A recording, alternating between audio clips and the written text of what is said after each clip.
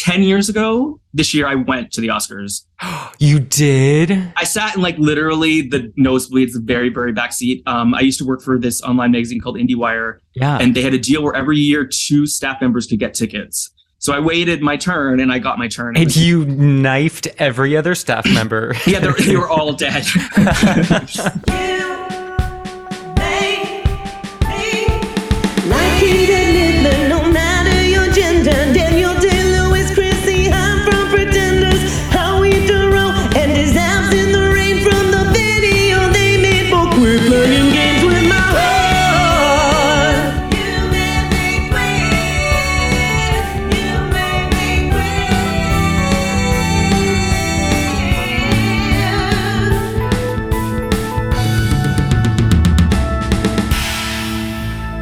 Hello! Wow, I'm Trevor Campbell, and this is You Made Me Queer, the show where queer people make a promise to dance like no one's watching, except for the algorithm. That's right, every episode I invite a fantastic 2S LGBTQIA+ guest to point the finger of blame at who and or what made me queer.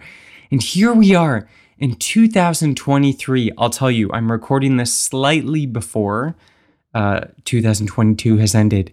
Did something horrible happen? Was there like a delayed Y2K crash?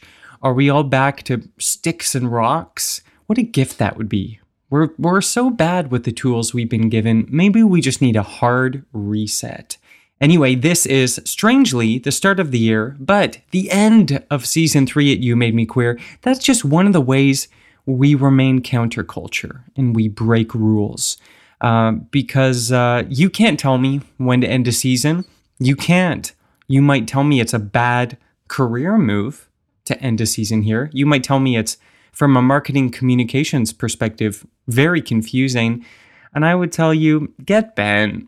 That's fine with me. So here we are, the final episode of season 3. And we're going to go straight in because I don't want to start the year with you being tired of me this soon. You can get tired of me gradually, like my family did, and most of my friends. My guest today on this big season finale episode is Peter Knegt. You might be confused, but his name has more G's in that. That's right. I asked Peter, how do you pronounce your name? Peter taught me. It's Dutch, Knegt. Peter is wonderful. Everyone who has even typed the word queer into their computer or their smartphone at any point has received a notification that Peter Knegt exists. He's just everywhere. He just has his finger in every queer media pie, and I mean that in every way. And he was such a pleasure to talk to. I've been a big fan of Peter's for a long time, and I assume you already are. And if you're not, you're an idiot, basically. You're an idiot. So let's learn more about Peter from his very stacked bio on his website. I'm just going to graze through like the sort of fairground pony that I am and just hit some of the big rings on the way. Are you ready? Peter Knegt is a writer, filmmaker, and arts curator with occasional forays into acting and stand-up comedy. Okay, he began his career as a film journalist. You may have read one of his many beautiful pieces for outlets such as Variety, Salon, Extra, Film Quarterly, and most notably IndieWire. He profiled folks like Cronenberg, Snoop Dogg, 2 G's, 2 O's as well, Xavier Dolan, Michael Fassbender, Tom Ford, Julie Louis-Dreyfus, Peter without Madonna, Peter Get Out, Winona Ryder, pre-Stranger Things, probably, I would assume, and our personal Lord and Savior, Tilda Swinton. In 2011, he co-founded Picton Picture Fest, a film festival, and Cinephile Retreat. Oh, that's so delicious. Peter does a lot of work in film. He is also a filmmaker. He's a film reviewer. He is always a writer. Back to the bio. His first book, a historical account of Canadian LGBTQ communities, I could have done with the plus, Peter, was released in September 2011 through Fernwood Publishing and continues to show up in curriculum across Canada. He also was a cover boy for Extra. God knows we love Extra. Back when it was a print edition. I could go on and on about Peter. Let's get through. He was in Travis Matthews' 2012 I Want Your Love. Did anyone see that? I have a very funny story about seeing I Want Your Love in a theater, which I saw in Paris, and then really embarrassed myself by immediately after asking one of the ticket takers out on a date. Remind me about that. I'll tell you that story sometime. It is truly embarrassing. It involved me at one point. You know what? I'm going to save it. Just remind me later. It's great. Back to Peter. In 2014, Knegt began writing, directing, and acting in a series of his own short films. There are many short films because Peter is a prolific auteur. You may know Peter most notably because in 2016, he began working with wonderful CBC and has done so much for them, spearheading many series, including The Filmmakers, Canada's a Drag, Super Queeros, and co-hosting the talk show State of the Arts. He also writes the beloved CBC Arts column Queries, which won a Digital Publishing Award for Best Column in Canada. Come on, Peter, slow down. He also launched in 2022, my year now, your last year, when you're listening. Do you love how time works? He launched this series called Queer Cinema Club at Toronto's Paradise Theatre. I have been a patron of this event. It's absolutely fantastic. Peter does all of this because he can, and he can do it so well, and we need him to keep doing it because what the hell else are we going to do with our time? Start a podcast? Spoiler, it's not worth it. Anyway, God bless you all. Here we are at the sweet old finale of season 3. Thank you so much for staying with me this long, but don't go yet. Don't go yet. Stay tuned for 1 hour more with the lyrical subject of Mariah Carey's Fantasy, the sweet, sweet Peter Knegt. You made me queer. I can't believe I didn't start recording when Peter Knegt said, in order to say my name, you have to have a very specific Dutch tongue. Please elaborate. Yeah, you have to like have this thing that you do that I just can't do. So it's like Peter Knegt is kind of, but it sounds horrible coming from me and it sounds like I'm doing it wrong. You just have to sort of have a Dutch accent, I think, to really pull it off. And I don't have one. The way you say it sounds like a hate crime. Yeah, a little bit, yeah. It's a little aggressive. I can't roll my R's, if it's any consolation. Well, we all have, yeah. That's right. We're all coming from the place where we're at. And that's okay. Fortunately, my name doesn't have any rolled R's anywhere. Good. That would have really been unfortunate for you. That would have been a constant humiliation for me. So are you Dutch by origin, Peter Knegt? Yes. All 4 of my grandparents were born in Rotterdam and immigrated here at various points in like the 50s and 60s. Ooh. Yes. On like a big steamship? On my mother's side, I know it was a big steamship, and I know that whole story. On my father's side, this story is much more vague, and I don't know how they got here. But I'm guessing it must have been a ship. I don't think they had the means to fly. Yeah. Commercial airline would be very expensive at that time, I would think. I would think, yeah. So I'm guessing, yes, all ships. I can confirm on one end a ship for sure in like 1952 or something like that. Well, maybe it was like how do you say, dirigible? Like a Zeppelin or something? Maybe. I don't know. Listen, next, okay, noted. We'll focus on you today. My next guest is going to be one of your grandparents who I hope is still alive, or this is about to get very awkward. No, 3 of them are alive. Okay. 1 is nice. The other 2, no. You don't want on here. I don't really talk to the other 2. But the one that is alive, she's turning 98 in 2023. And her name is Janica, but people call her Janet in English. And she's a very spry, wonderful lady who I talk to on the phone every Sunday. Ah, bless her. And, I'll come to her. However she wants me to say her name, I'll do it. I'm also assuming she's lesbian or queer in some capacity. She would be, if she ever heard us having this discussion. She's come a long way, but she's like she's pretty religious in like this Dutch Christian Reformed church. But she asked me how my friend is still, like that kind of stuff. But like, she was born in 1925. Like, I feel like I just have to give her a pass. Oh boy. Yeah, I feel like there's a certain, it's like me with like, I was going to say TikTok, but I feel like I slightly understand TikTok, but certain things, like me with Portia's outfits in White Lotus season 2. I'm like, I'm not supposed to get this. No, but at least that's like still an educated way of going about it. There's some people who just hated it.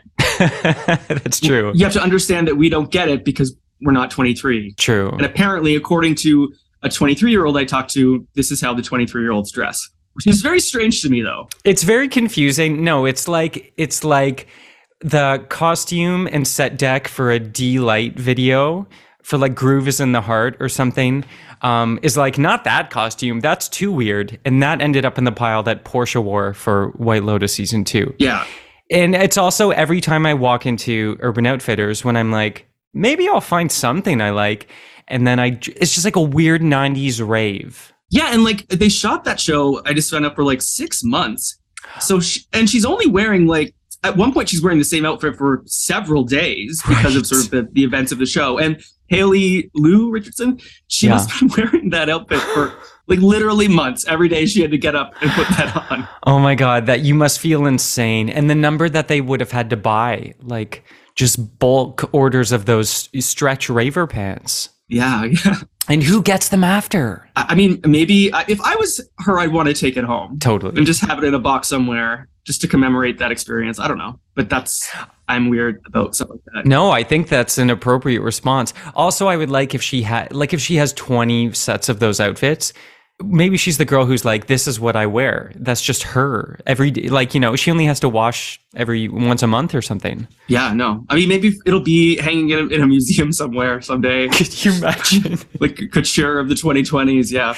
Good for her. Yeah. Along with, and we're certainly not going to spoil anything, but along with Jennifer Coolidge's transparent, chunky plastic heels. Yeah. I mean, those definitely belong somewhere. And I think at this point, I feel like people were just spoiling it full on the next day. It was just basically, if you didn't watch it on Sunday, sorry, like this is like Who Shot JR. Like if you didn't watch it that night, sorry, like either don't go on the internet or don't expect anything from anyone. Is that because I'm picking up a lot of heat and I feel a little uncomfortable? Is that the camp you're in? If you don't watch it live, game over?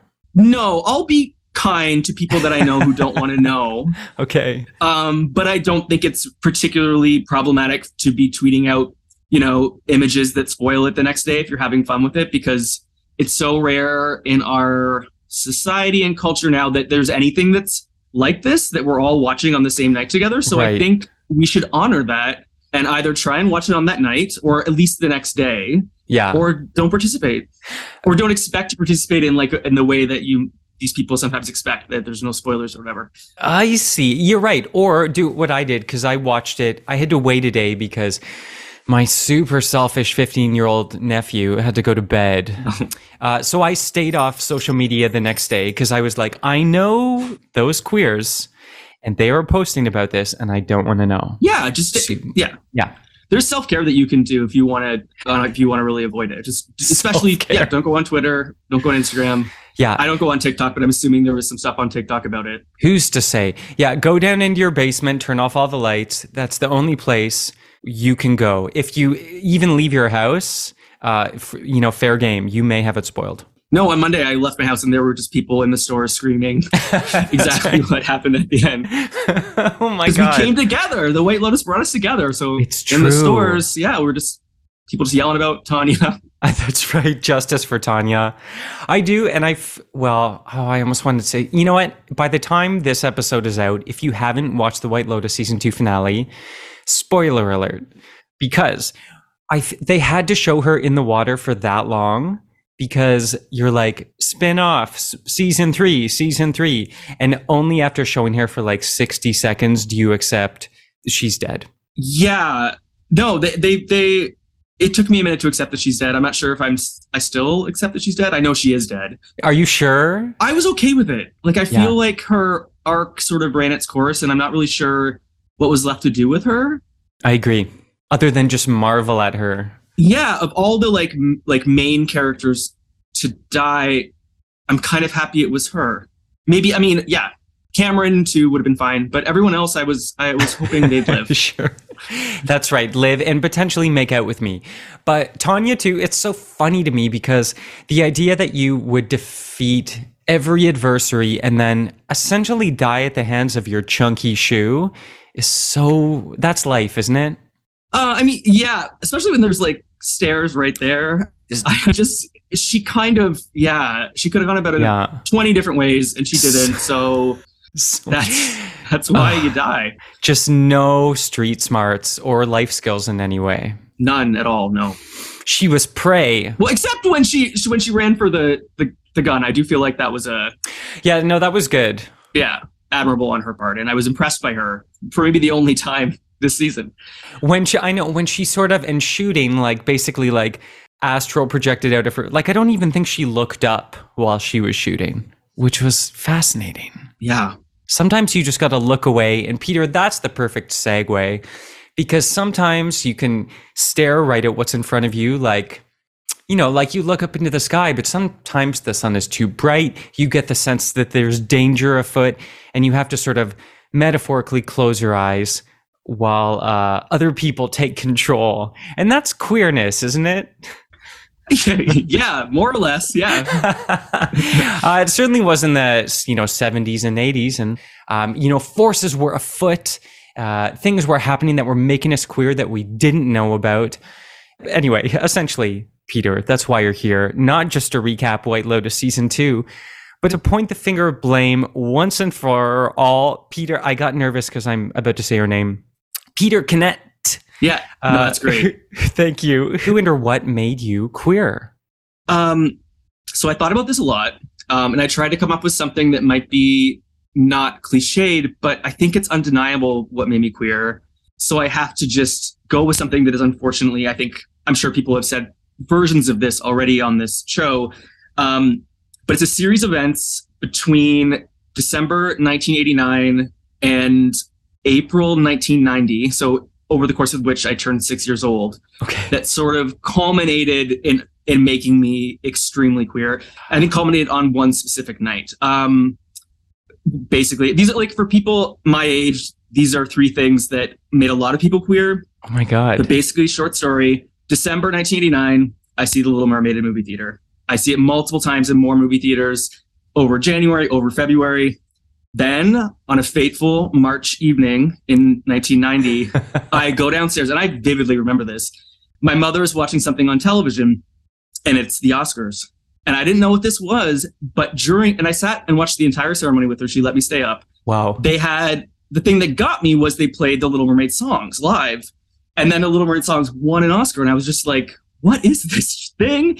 And why is the Little Mermaid winning these trophies? I was just sort of really into it. Were there live performances for that Oscars? Yes, live performances of, I believe, Under the Sea and Kiss the Girls, as well as Alan Menken's score. They used to do those things where they like dance to the scores. Oh yeah, wow, that's a relic. They do not do that anymore. No, they do not. I wish they did. But and then Under the Sea won. But so I know that I watched that whole ceremony, and I know that it sort of kickstarted sort of a lifelong interest in the Oscars or whatever. And the only things I really remember about it was seeing the Little Mermaid thing.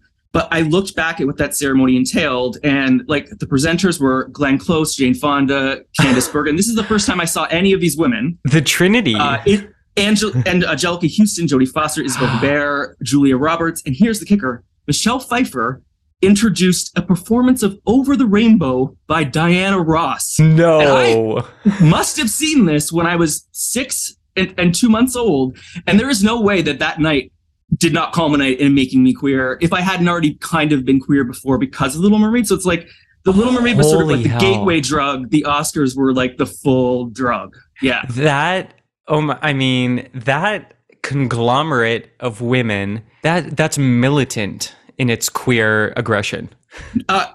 Absolutely. Yeah. Holy hell. Were you just standing? I don't even picture you sitting. You're just like clutching the door frame, sobbing. I wish I could remember the Over the Rainbow part, but I do remember when they played the Under the Sea and Kiss the Girls song, and they had like a whole, you can see it on YouTube, it's like that whole sea set up there, and Jeffrey something, Holder, I think, was the performer who sang the songs. Mm-hmm. And I remember just sort of like standing up and like looking at the TV screen, just being like, what is happening? And this is the most amazing thing. And then when they sort of, I don't know, the pageantry of them, these two men, one of whom was queer, I didn't know that at the time, but Howard Ashman, who wrote those songs, go and accept that award. And I don't know, there was just something about it that obviously really stuck with me because I do vividly remember points of it. And from that point forward, every year I demand my mother hosted an Oscar party with like my aunts and cousins. And we do from age 7 onward? Age 7 onwards. The following year we had a party. God. And this is where it starts to get like, anyway, we had a party. It was the year that Dances with Wolves won. And we did like a pool, and I had picked Julia Roberts, who I'd become a little bit obsessed with over the course of that year, to win Best Actress for Pretty Woman. And when she lost, another vivid memory. I cried, like not even like cried like I was sad, just cried that I was mad at my mother because she had told me that Julia Roberts was going to win, and Kathy Bates won for Misery. And I remember just being just so angry. The tears were of anger. Oh my God. When I guess I realized that you can't always get what you want that night. But yeah. Which is so unfair. And like Kathy Bates, in the full honor, like what a queer soldier, but also, were you allowed to see Pretty Woman at age 7? No, so I did not see Pretty Woman, but I had seen Steel Magnolias. Okay. And yeah, but it's really strange because this also started a tradition where I grew up in a small town, Trenton, Ontario. Oh yeah. It had one movie theater, 2 screens. Now I think it has 3 screens. It gets better. But my mother would take me to see as many of the Best Picture nominees as we could. And my whole thing, because another thing I was obsessed with at the time was Entertainment Weekly. So I would grade things on a scale like them, like A, B, C, whatever. Oh, nice. And she took me to see Dances with Wolves when I was 7 years old. And I just remember coming out and she was like, what do you give it? Like A, B. And I just said R. I just remember being like, don't ever take me to something like that. And the next year was Silence of the Lambs. And she was like, no, you're going to sit this one out. And you called Child Protective Services on your own family. Yeah. All I remember from that, I wasn't allowed to watch that, but I do remember somehow it filtered into my psyche. And when they're like, we have to get in it wasn't a sleeping bag, but like in the bed together to stay warm naked. Isn't that Dancing with Wolves? Yeah. I don't think I've ever seen it again since, but I'm pretty sure that because it's Mary McDonnell, right? Sure. Is the love interest. Yeah. And Kevin Costner, who won an Oscar for directing it, which is wild. Weird Martin call. Scorsese for Goodfellas. Come on, get out of here. Okay, so R, get straight out of town. Peter does not care. But Julia Roberts was, and talk about Ariel-esque qualities. Yeah, there was something about her. Also, Winona Ryder. There was a lot of actresses around that time that did have this tomboy isn't the right word, but there was just a quality to them that they stood out from everyone. With Winona, tomboy might have been the right word for a period there, but there was like a little bit of masculinity to how beautiful they are. And I think that really did something for me. And I would have posters of both of them in my rooms, and I sort of think of them as my first beards, because even when I came out as a teenager, my mother, the first thing she said was, "What about Winona Ryder?" I was like, Mom, honestly, they both had, certainly I think in Mystic Pizza, Julia Roberts, she was always a tough girl. Yeah, in Pretty Woman too. She had an edge to her and knew how to sort of take care of herself in a way that, anyway, yeah. I guess not literally in Pretty Woman, but... Right, which Ariel did not, because Ariel was kind of like, tell me where to go. Yeah, Ariel definitely was not an example of that at all. I don't know. All I have to say is that a mishmash of culture between 1989 and 1991, actresses, Oscars, Little Mermaid, I love it, Entertainment Weekly, came together and made me superbly queer. Yeah. There's so much. It's such a rich 90s vein. I have a visceral reaction to all of it. Do you think that The Little Mermaid, the narrative of Disney's The Little Mermaid, is the queerest animated classic? I would say so, absolutely. However, I feel like I'm biased because it's also the one I know the best. But even to this day, I will occasionally put Part of Your World in sort of my playlist or whatever. And those lyrics are extremely, I'm queer and I need to get out of here. And it's also obviously written by an actual queer man. And there's just so many allegories in there, and queer coded characters. Ursula, obviously, who's literally, at least aesthetically based on Divine, right? Yeah. And who also just gives this sort of butch queen energy. And we could talk about that forever, but there's a lot of things that are gay about The Little Mermaid. Eric. Oh my God. I don't know he's just hot. It was definitely a crush. He's just hot. Listen, if you want to, and maybe this speaks to me in different ways, but I was more of a Triton stan, to be honest. I think I'd be more of a Triton stan now. Right? I know. At the time, Eric had the Twinkie aristocracy vibe. I was 6, but definitely... you had pedestrian tastes. Yeah, but the daddy look of Triton is definitely... I haven't thought about that in a while, but yeah, I guess we'll see soon because they're making it into... That's right. This new movie, yeah. We'll see. I know enough showing me who's going to be Ariel, who's going to be Daddy Triton. Javier Bardem. Oh my God. Could you imagine? I mean, I think soon we won't have to imagine. We could just. That's right. It will be real. Yeah. I mean, 100%, certainly not something I realized at the time, but that whole story of like, I mean, I was more Aladdin really rung my bell, and now we know what we know about Howard Ashman and things like that. But what a coming out story. What a thing that would dog whistle to a kid who was starting to realize like, I'm a little different and I'm not sure why. And I cry at the Oscars. What's happening? Yeah. And I sing these songs, like I knew all the lyrics to all those songs and they are, and then I feel very grateful to have come of age, but to be 6 or 7 at that time, because I feel like there was a lot going on in the late 80s and early 90s that was incredible. Yeah. Yeah. Totally. Okay. So, and because I'm also picturing, again, you clutching the doorframe, sobbing, or whatever you were doing. And do you think your mom, have you ever talked about that moment? Did she clock that moment and be like, whoa, my son is really emotionally moved by this? I mean, I think she just knew that I was really emotional in general. You're talking about when Kathy Bates won? It sounded like you were quite upset, but also like you just being like seeing the Oscars for the first time in the way it sucked you in. Did she clock this? I think she clocked it, but in like a pretty. I mean, my mother was had me very young, so she was only at the time. This is 1990. I don't know, 26. Okay, wow. And she was very exceptional in that. Whatever I took interest in, she went full out. Like she saw that she clocked it, but what she did as a result of clocking it was like, all right, well, from now on, we're going to make this like a tradition every year where like, this is really sad, or it's cute on her part, but on the morning, on the day before the Oscars, or before the nominations or something, I didn't have to go to school because I was, quote, too excited. Oh my God. So she let me stay home.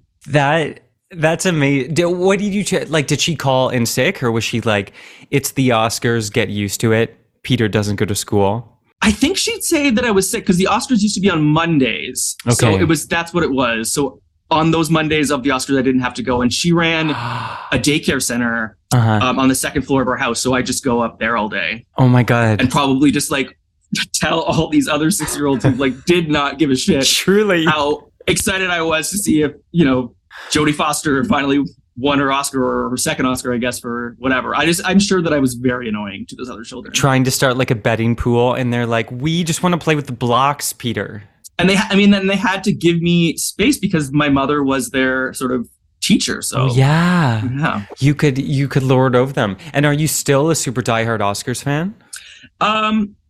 Yes. I mean, it's definitely like dwindled to a degree. I'm a lot more jaded and cynical about them, but like, you're never going to catch me not getting up at whatever 8 a.m. the morning of the nominations. Oh, for the announcements. Oh. And then you can't imagine ever not watching them. Although last year's was like pretty hard, I feel, for anybody who was a fan to like, we just come off of like a really weird time with the Oscars, the 2021s in the train station. And then they kind of come back, but they come back in this kind of dark way where, unfortunate things happen. Yeah. So I'm really hoping this year will be sort of this return to form, both for them and for my sort of love for them. Who's your dream Oscar host? Or who's been like a greatest from the past? I mean, Billy Crystal has a thing in my heart because it was like, he was sort of the OG for me. And that rotation of him and Whoopi, I think was just kind of like incredible. I think they've struggled in the past 10 or 15 years to figure someone out. And most times it doesn't work out. I did think Hugh Jackman was incredible. He does this. If you can watch the whole ceremony online, which I have a couple times, but you can watch the opening sequence where he does these dance numbers. I guess there was a recession at the time, so that was sort of the entry point that they didn't have enough budget to do these big scale things. So he's using like boxes and whatever, and he does a song about The Reader, the film Kate Winslet, that is really, really good. I really recommend you look it up. Okay, I gotta watch it because I was like you. So early on, one of my like big mom-son bonding experiences was television, and we would watch our big shows were talk about a gay kid, Murder, She Wrote, and Remington Steele, if you remember that. I do. Is Pierce Brosnan and Stephanie Zimbalist Jr. And we would also watch like the Oscars and that stuff together. So that was a heyday for me. I will be honest with you, and please don't be angry. No. I don't think I've watched the Oscars in, I want to conservatively say 15 years. I mean, I'm not offended. I do think that's like, I do think you're missing out on something. Peter has left the Zoom call. No. I'm someone who, I don't force the Oscars on anyone. I'm actually a proponent of thinking that, the fact that their ratings are dwindling, so they're doing all these things to make them bigger and better and appeal to, don't do that. Just appeal to the people like me, who there's like probably like 1 million of us, which is not like the ratings you want. Make the ceremony 7 hours long, do all this pageantry that we all want to see. And like, who cares about, whatever, who Joe America thinks about the Oscars? Because he's never going to watch them. Doesn't matter what you do.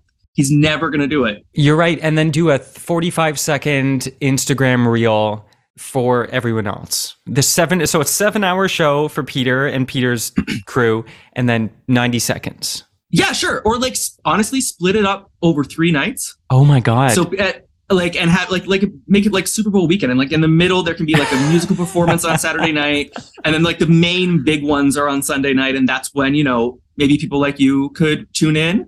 I think the options are endless for them to really go all out and please the people who they should be trying to please. Yeah, which are obviously we're a minority.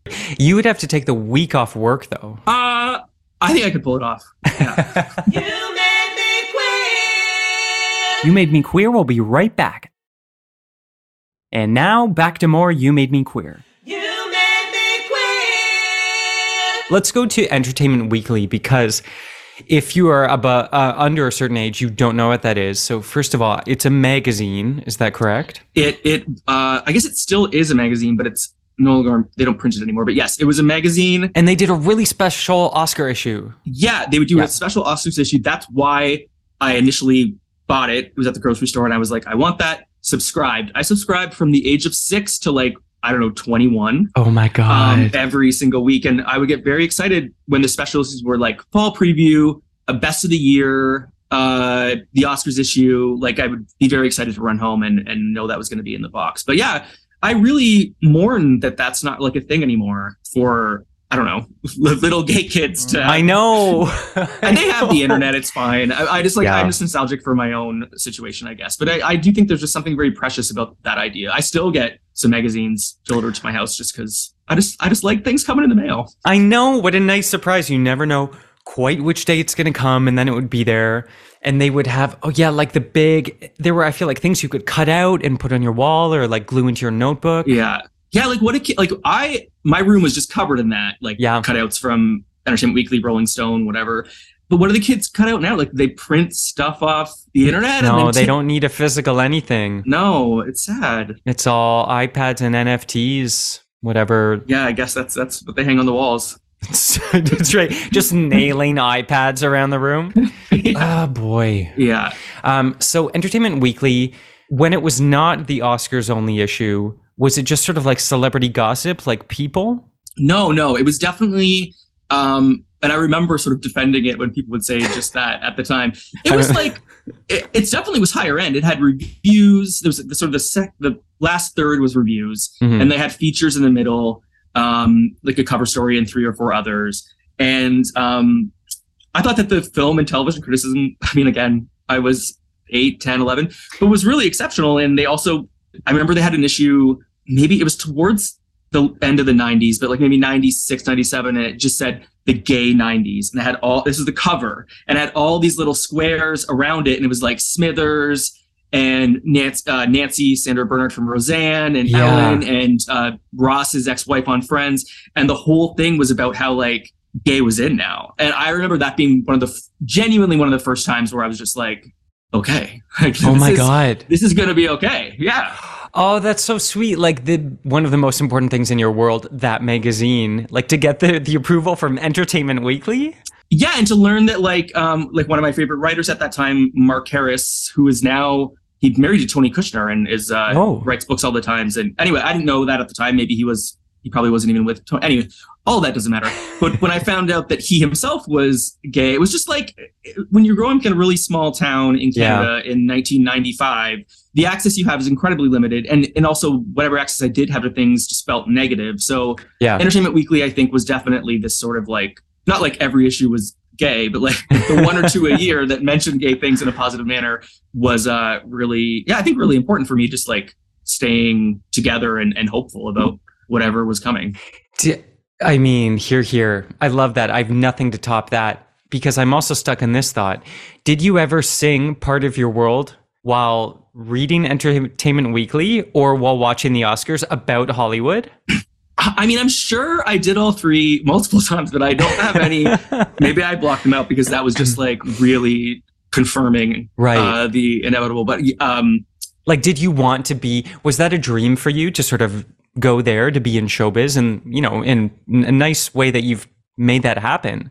Yeah, it was my dream. I would make my own. I get my little brother, who's 2 years younger to me, to film me doing like the box office numbers and what I was predicting the Oscars, and it was called Peter's Entertainment. And it was filmed so poorly because my brother was like 5, but we still have those videos. There's no excuse. So it was kind of what I wanted to do, and then I did kind of do it, at least you know, to a degree. So that was like 100% pretty cool. 10 years ago this year, I went to the Oscars. You did? I sat in like literally the nosebleeds, the very, very back seat. I used to work for this online magazine called IndieWire. Yeah. And they had a deal where every year 2 staff members could get tickets. So I waited my turn and I got my turn. And you knifed every other staff member. Yeah, they were all dead. So they were definitely, the second that initiative was announced, That's definitely right, just bodies. Put them all on that boat. And, oh my God. You strapped them all in the plastic chunky shoes. Yeah. And then you're like, climb off. So how did you get picked? Was there like a campaign or a lottery? No, I mean, I think there was only like 6 senior staff members. So it just kind of was my turn pretty quickly. And yeah, it was pretty unbelievable to be like, wow. Yeah. Oh my God. And that is actually the only time I didn't really watch the Oscars, because they were like, I got gotten tips from people. They're like, go to the lobby, because there's all these mezzanines and floors, but the bar lobby on the first floor is where most of the celebrities spend most of the show. Like, they don't really watch it. Yeah. So I just like stood down there, and like, it was the first time that I had no idea who'd won some things, because they didn't have TVs out there or anything. You just didn't know. Interesting. It was fascinating. Where was there, not to get too like star fucky, but was there a celebrity you saw where you were like, oh my God? Yes, only because I don't know how to drive. Oh, interesting. So at the time, I had this little motel room that was quite close to the Oscars, but not particularly nice. And I had my little ticket, and I was wearing my tuxedo. Mm-hmm. And I go to like the gate where they supposed to let you in, and I just showed my ticket, and the guy was like, you need to be in a car. I'm like, I don't know how to drive. You can't just walk in. And then he's like, you will find a taxi. And I'm like, no, can you just, and so he let me. So I walked down this like long corridor, and then got to where you enter the red carpet, and it's like security, like you're going through an airport. And then you get split off into 2 red carpets, the like A-list red carpet and the nobody red carpet. And obviously I was on the nobody, but there's a brief period before you go security where everyone is together. And when I arrived, it was Adele and Anne Hathaway were right beside me, like ready to go through security. And that's when I genuinely was like, I don't know if I can do this. Like, I don't know if I can do this. But those were the main sort of sightings. But at the bar, I ordered a drink next to Melissa McCarthy. I didn't talk to anybody because I wanted to just like. Oh, come on! Another Little Mermaid connection. She'll be Ursula. I know. I didn't know that at the time, but sure. I think I just felt like I wanted to respect that this was like they were really there, and this was their night. I didn't want to be that like weird. You made the right choice. Yeah. So I gawked them and stared at them and maybe made them feel uncomfortable that way, but I didn't talk to them. Yeah, that's even weirder. They're like, just say something. I'm still hung up on you have to drive a car into the Oscars. At least you did in 2013. I think there's like a whole process where they check the cars, and that's how, I don't really know exactly. Okay. But it is extremely unusual if you're in LA and you're going to the Oscars. To not be in a car. You can't drive, or you don't have access to a car. It's like, I suspect I was the only one. Truly, like Julia Roberts is like hoofing it down Sunset, like hiking her dress up. If only, like, I would love if more people just walked into the Oscars. Could you imagine? That's it. I think from next year onward, it's like a go green kind of low carbon emissions thing. Everyone has to walk into the Oscars. Yeah. And then the red carpet is in a car. Yeah. They just drive by. You get a photo real fast. Let's pitch it.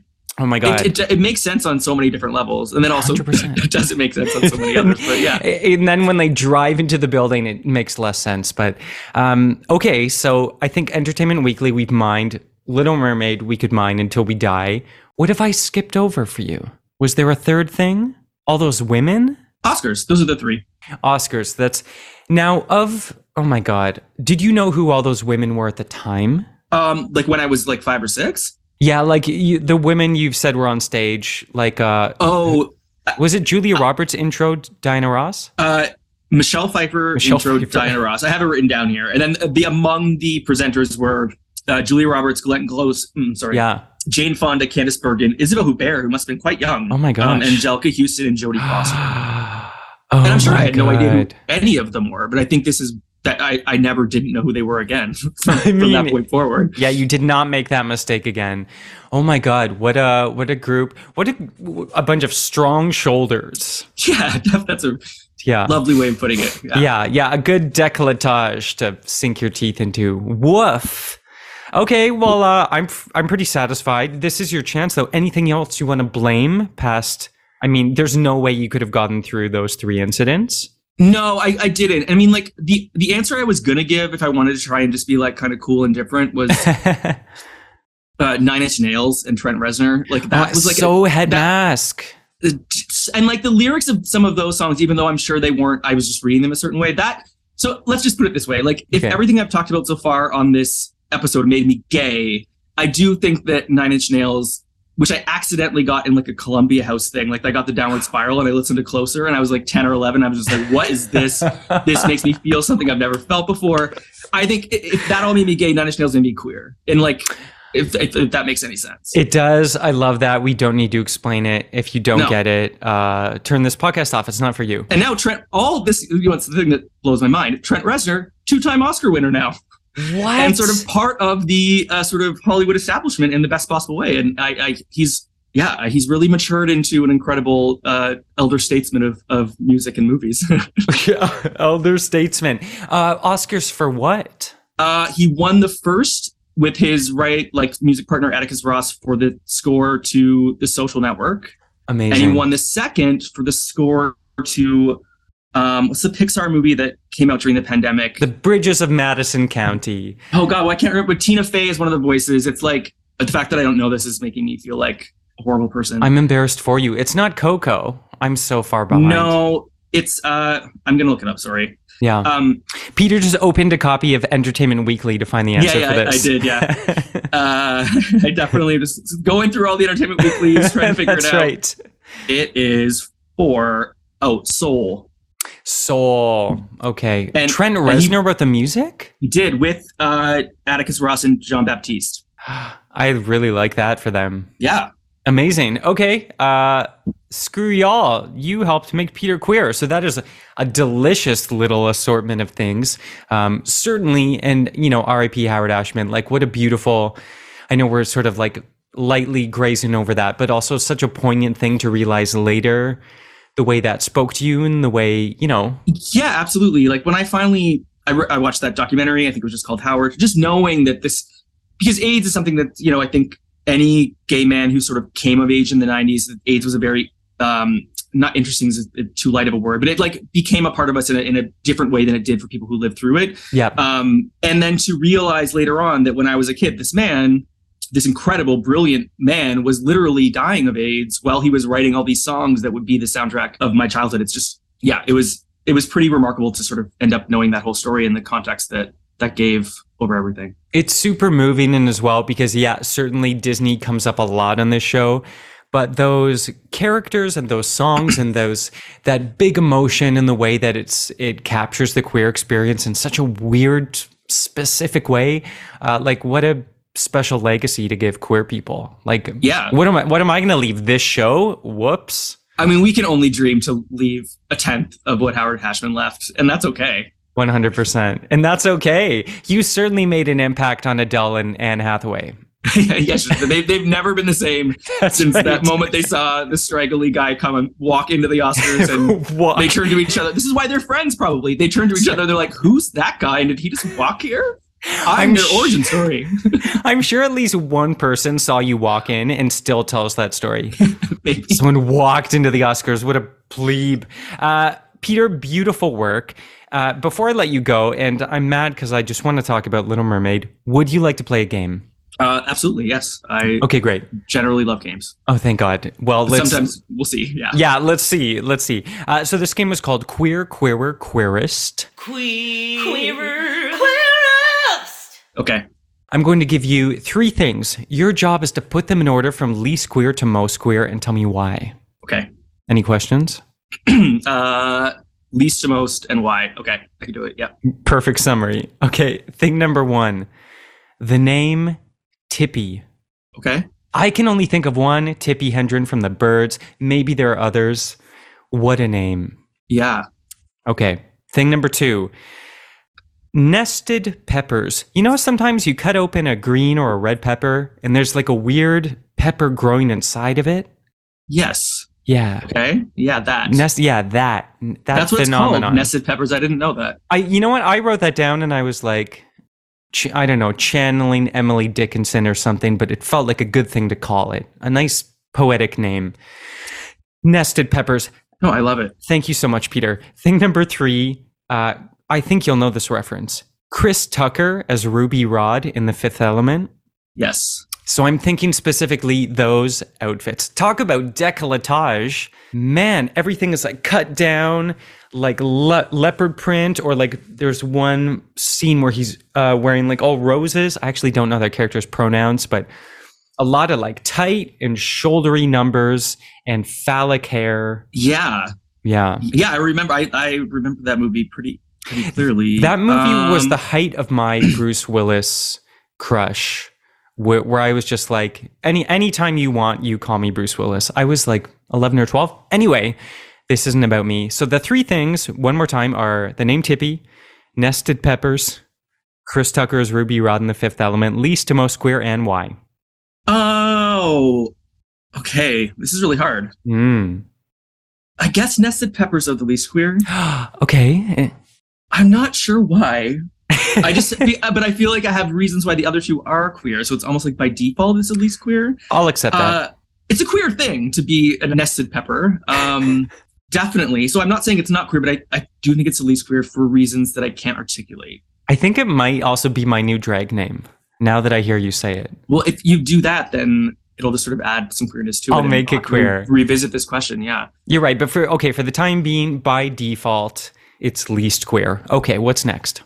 Oh, this is really hard. Yes. I think Tippy. Okay, why? Oh, I don't know. I think it's very, very close. I'm going to go with Tippy. I mean, there's only one of them, as you noted, that I can think of. Like maybe Tipper Gore, they called her Tippy, but I don't think so. Maybe. That's a technicality. But Tippi Hedren is the one who is, how iconic is it that she's Melanie Griffith's mother and Dakota Johnson's grandmother. Oh my God. That she was, I forget exactly what happened to her, but Alfred Hitchcock was really horrible to her, right? And he was pretty bad. Yeah. I mean, I don't know if that's necessarily queer though. Also, this is just the name Tippy. So it's not like I'm just associating the Hedren of it all. The Hedren of it all. It's just the name Tippy, I think, is pretty queer. Yes, that's right. I understand there's sort of implicit connotation in Tippy, but if you can isolate it for its phonetic properties, it ends in an I think. There's a double P, which, I'm turned on. Yeah, me too. Oh, okay, you know what? Yeah, 'cause it's such a queer word. I know. I'm going to move Chris Tucker to second. Because Chris Tucker... This has never happened. You're switching as we go? Yeah. Yes. Just the word and name Tippy. I love it. Okay, so let's go back to Chris Tucker's Ruby Rod. I mean, extremely queer as a character, I think was a queer, sort of an iconically queer thing for a lot of people to experience with that movie, because it was sort of a lot of straight men or people, or just men in general, went to see that movie. I saw it with my brother. I think I was probably like 14. To have that come at you in a movie where you don't expect it. But then also Chris Tucker himself is not queer and ended up kind of being very straight with like those Rush Hour movies. Right. Kind of. But yeah, there was always such a queerness to him. Anyway. Although, isn't there one Rush Hour where he's like in a tub with Jackie Chan? Or that's Owen Wilson and Jackie Chan. Yeah, what's that movie called? Anyway, I've never seen any of the Rush Hour, so I don't even know. But okay. I just assume, given sort of the buddy action comedy of it all, that they were pretty straight. Yeah, I would imagine. So he's Chris Tucker as Ruby in The Fifth Element, very queer, definitely sort of a queer highlight of 1997 or something. Wow, probably. Well done. For a lot of people, but not quite as queer as the word/name Tippy, which just kind of stands alone. And it's so singular, and isn't being queer such a singular thing to be?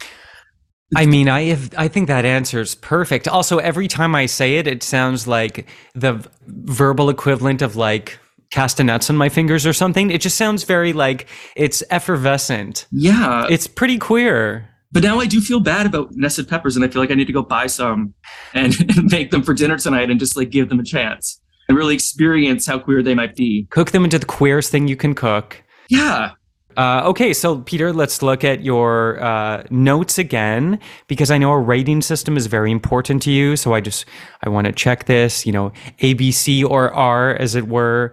I appreciate this very much. There's an academic quality to the work I do. So least queer, nested peppers; medium queer, also known as queerer, Chris Tucker's Ruby Rod, yeah, and then queerest, Tippy. Yep. So just double checking. Congratulations, Peter. 100%. You win the equivalent of an Oscar. Your answers are all correct. Oh, so there was a right and wrong to this. There is now. Okay, great. I'm really excited. You're the guest. Whatever you say goes. Okay, yeah. And good news, because this means that you are, in fact, a queer person. Thank you. I'm really, I was confused about it up until now, but now I really feel like it's Tippy that did it. It's Tippy. Tippy made it official. It started back then, but it's now been made official with Tippy.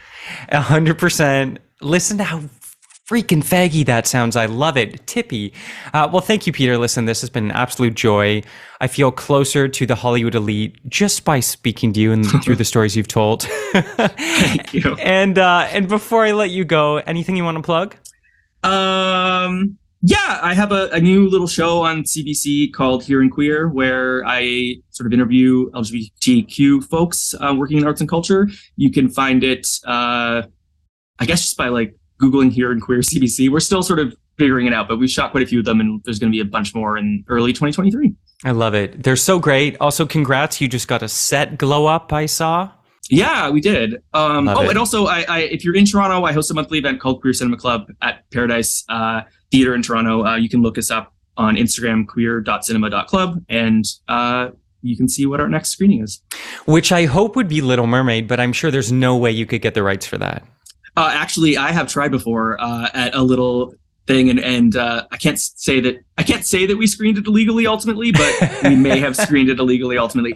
Like Disney, the Paradise told me this when I started programming this night. They're like, Disney's not easy to work with. Don't get Disney. But now Disney owns so much. It's really hard. It's like if it's Searchlight, it's Disney. If it's Fox, it's Disney. If it's whatever, it's too much. They own everything. You should do a shot for shot. Get your brother to hold the camera and do a shot for shot remake of Little Mermaid that you can screen. Yeah, that's actually, I'm going to start. We'll do this Christmas, I think. Yeah. Yeah. On the Here and Queer set. Exactly. We'll just get some water. Just flood it. Fish. That's right. Yeah. Everyone in Jennifer Coolidge's heels. Amazing. Thank you so much, Peter. This was an absolute joy. And I want to thank you because I was very queer when this conversation started, and talking to you, Peter Knegt, has made me queerer than ever. Well, I'm really honored that I was capable of doing that. So thanks so much for having me on, Trevor. No, it's been a pleasure. My pleasure. Thank you so much. You take care. Okay. Bye. Bye. Queer, queer, queer, queer, queer, queer, queer, queer, queer, queer, queer, queer. Okay, and that is our show, and that is our season. Season 3 is wrapped. You might be asking, what's next? So there's going to be a little hiatus from the show in between seasons, during which time I'm finishing a book that I'm writing. People have been asking me, as I work on You Made Me Queer, what made you queer? And I would say, mind your business. And then I thought, wait a minute, that maybe is a story that I want to tell, so I'm telling it. That book is in the works, so I'm going to be finishing that draft before I come back to the podcast, and I will let you know. So if you want to be notified when the podcast comes back, please make sure you rate, review, and subscribe to this podcast, and follow it on social media. We're on all platforms with the handle @YouMadeMeQueer. And that's it. So, Sean Ben Beaton for the last time of the season. Cue credits. You Made Me Queer is created and produced by me, Trevor Campbell. Our editor is Sean Ben Beaton. Our theme song is by Critty. For more of our music, check out lavenderbruisers.bandcamp.com/free trial. Forget the free trial. Our website is youmademequeer.com. Our Instagram and Twitter handles are @YouMadeMeQueer. New episodes of You Made Me Queer come out every other Thursday when season 4 starts. So just hold your horses. And from the bottom of my big bent heart, thank you so much for listening. Until next time, remember, we're here, we're queer, and it's your fault.